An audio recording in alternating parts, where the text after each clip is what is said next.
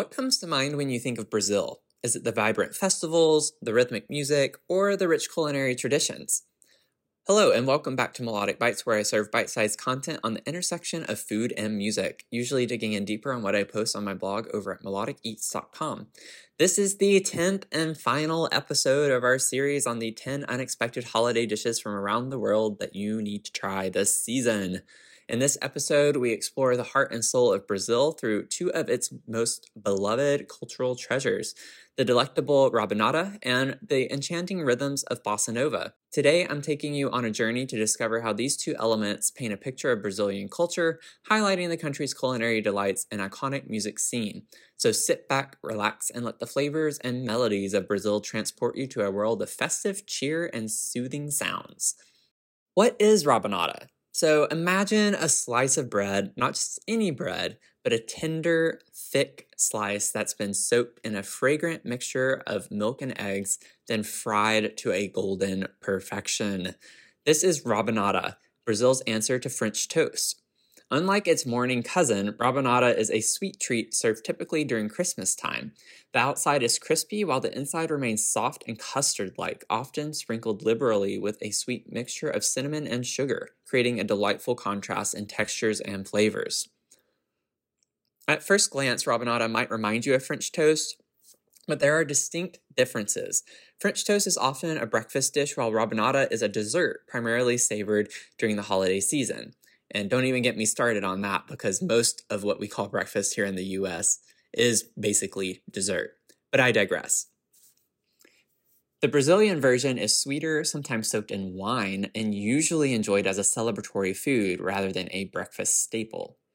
So ingredients and cooking Rabanada include starting with a thick slice of day-old bread, preferably a sturdy type like a baguette or challah, which holds up well to soaking. Dip these slices into a creamy bath of eggs and milk, sometimes enriched with vanilla or other flavorings. For Brazilian twist, a splash of port wine or similar sweet wine is added, infusing the bread with a subtle boozy note, which we like, or at least what I like. I love cooking with wine. Once soaked, the bread is fried in hot oil or butter until each side is crisply golden. Finally, while still warm, the fried slices are coated in a cinnamon sugar mixture, giving Rabanada its signature sweet finish. There are variations that occur in different regions of Brazil. Some may use coconut milk for a tropical twist or incorporate creamy condensed milk. Each family might have its secret ingredient or technique. So making Rabanada is a personal and nostalgic dish for many. Rabanada has its roots in Portugal, known there as fatias douradas, or golden slices.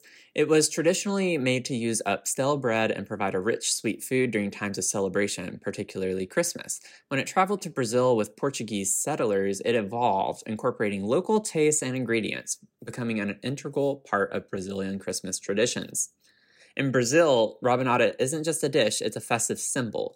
It's about gathering, sharing, and celebrating. It graces holiday tables and brings back memories of childhood, family, and joy.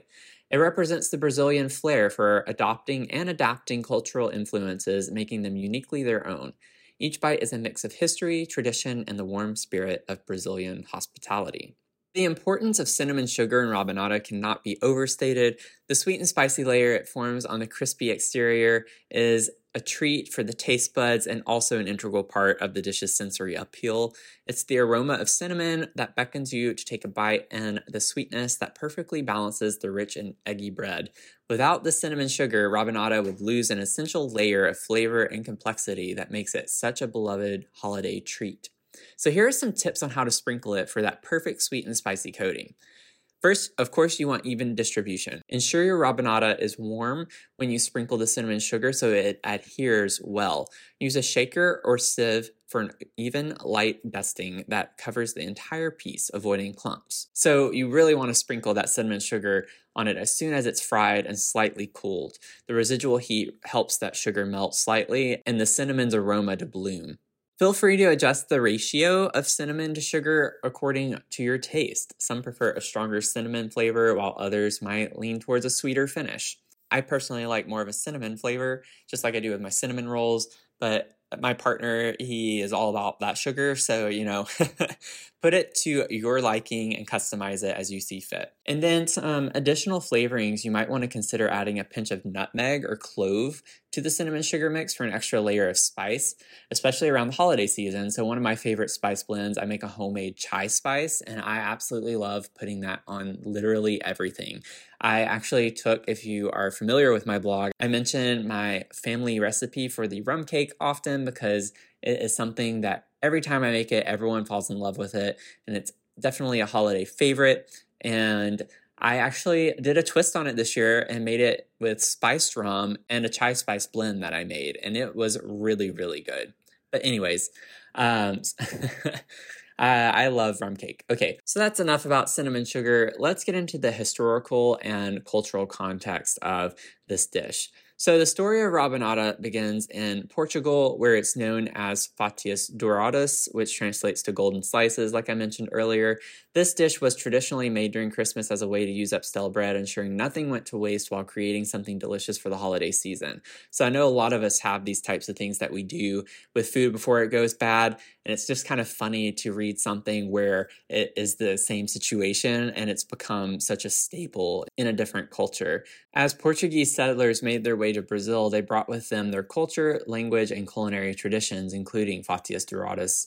Once in Brazil, the simple sweet dish began to intertwine with local ingredients and culinary techniques, evolving into what is known now as rabanada. And this journey from Portugal to Brazil symbolizes the broader narrative of culinary migration and adaptation, illustrating how recipes change and adapt to new environments and influences. And that's something that I think is really interesting and fascinating about the field of food and culinary practices and learning how things have evolved. So Portuguese cuisine has left an indelible mark on Brazilian culinary culture, with rabanada being a prime example. And ingredients like sugar and cinnamon, which are staples in Portuguese desserts, have become central to Brazilian sweet treats as well. And this culinary exchange reflects centuries of history, migration, and cultural interchange between the two nations. So rabanada becomes this testament to Brazil's cultural diversity and history of culinary fusion. And as it's embraced and adapted by various regions in Brazil, it takes on local flavors and ingredients, becoming a symbol of Brazilian innovation and creativity in cuisine. This dessert isn't just about the flavors and techniques passed down from Portugal, it's also about the Brazilian spirit of embracing and reinventing what comes to its shores, creating something uniquely Brazilian in the process. So the story of rabanada mirrors the broader narrative of Brazil itself, a tapestry woven from threads of diverse cultures, tastes, and traditions coming together to create a vibrant and rich cultural landscape. So you remember I mentioned bossa nova earlier. Let's get into that. As we savor the sweet taste of rabanada, let's tune into the equally sweet sounds of bossa nova. This music genre, synonymous with Brazil, emerged in the late 1950s and early 1960s in Rio de Janeiro. Bossa nova, which means new trend or new wave, is characterized by its smooth, flowing rhythms and sophisticated lyrical themes. It's a fusion of samba's rhythm and the melodic and harmonic complexity of jazz, creating a sound that's both uniquely Brazilian and universally appealing. Bossa nova was born out of a desire to innovate. Musicians like João Gilberto, Antonio Carlos Jobim, and Vinicius de Moraes, I'm so sorry if I butchered those, started experimenting with samba's traditional rhythm, softening its percussive edge and incorporating elements from American jazz. The result was a more subdued, melodic, and introspective sound that quickly captured the hearts of listeners. Bossa nova's defining characteristics include gentle guitar strums, complex chord progressions, and lyrical themes often revolving around love, nature, and introspection. João Gilberto's Cheio de Saudade is often credited as the song that launched bossa nova into the mainstream. Antonio Carlos Jobim, known as the father of bossa nova, composed classics like The Girl from Ipanema and Desafinado, songs that have become synonymous with Brazilian music. Other notable figures include Vinicius de Moraes, Astrud Gilberto, and Stan Getz, an American jazz saxophonist who collaborated with bossa nova artists, further popularizing the genre worldwide.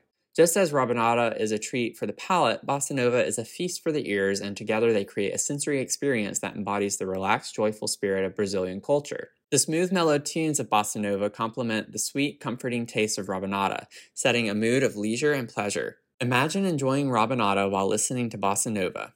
Picture this. You're sitting in a cozy corner of a festive Brazilian home. a plate of warm, cinnamon-sprinkled rabanada in front of you. As you take a bite, the sweet flavors burst into your mouth, the soft texture comforting your soul. In the background, the smooth sounds of bossa nova fill the air, the gentle guitar strums and soothing melodies weaving through the laughter and conversation. It's an experience, a moment of cultural immersion, where every bite and every note brings you closer to the heart of Brazil. Through Rabanada and Bossa Nova, you're not just exploring the Brazilian cuisine and music, you're experiencing the very essence of Brazilian joie de vivre, which means joy of life. As we wrap up this journey through the flavors and melodies of Brazil, let's take a moment to reflect on what we've explored today. We've delved into the sweet, comforting world of Rabanada, discovering its origins, cultural significance, and the unique Brazilian twist that makes it a holiday favorite. We also tuned into smooth, relaxing rhythms of bossa nova, understanding its roots, key figures, and how it complements the Brazilian culinary experience. I hope this episode inspired you to try making rabanada in your own kitchen, to feel the sprinkle of cinnamon sugar between your fingers, and to savor its sweet custardy goodness. And as you enjoy this treat, let the soothing tunes of bossa nova transport you to the sun-drenched beaches and bustling streets of Brazil, filling your home with the spirit of Brazilian joy and relaxation. As this 10-part series concludes, I extend my heartfelt thanks for joining me on this culinary and musical adventure. Your curiosity and enthusiasm have made this journey all the more enriching. So if you've enjoyed exploring these 10 holiday dishes from around the world, let me know if you'd like to have another series similar to this. Your feedback will help shape future series and ensure that I continue bringing you content that you love and learn from. And with that, I bid adieu. This is Matthew Jeans from Melodic Bites, wishing you a hearty meal and soulful tunes. Until next bite, keep your beats tasty and your eats in tune.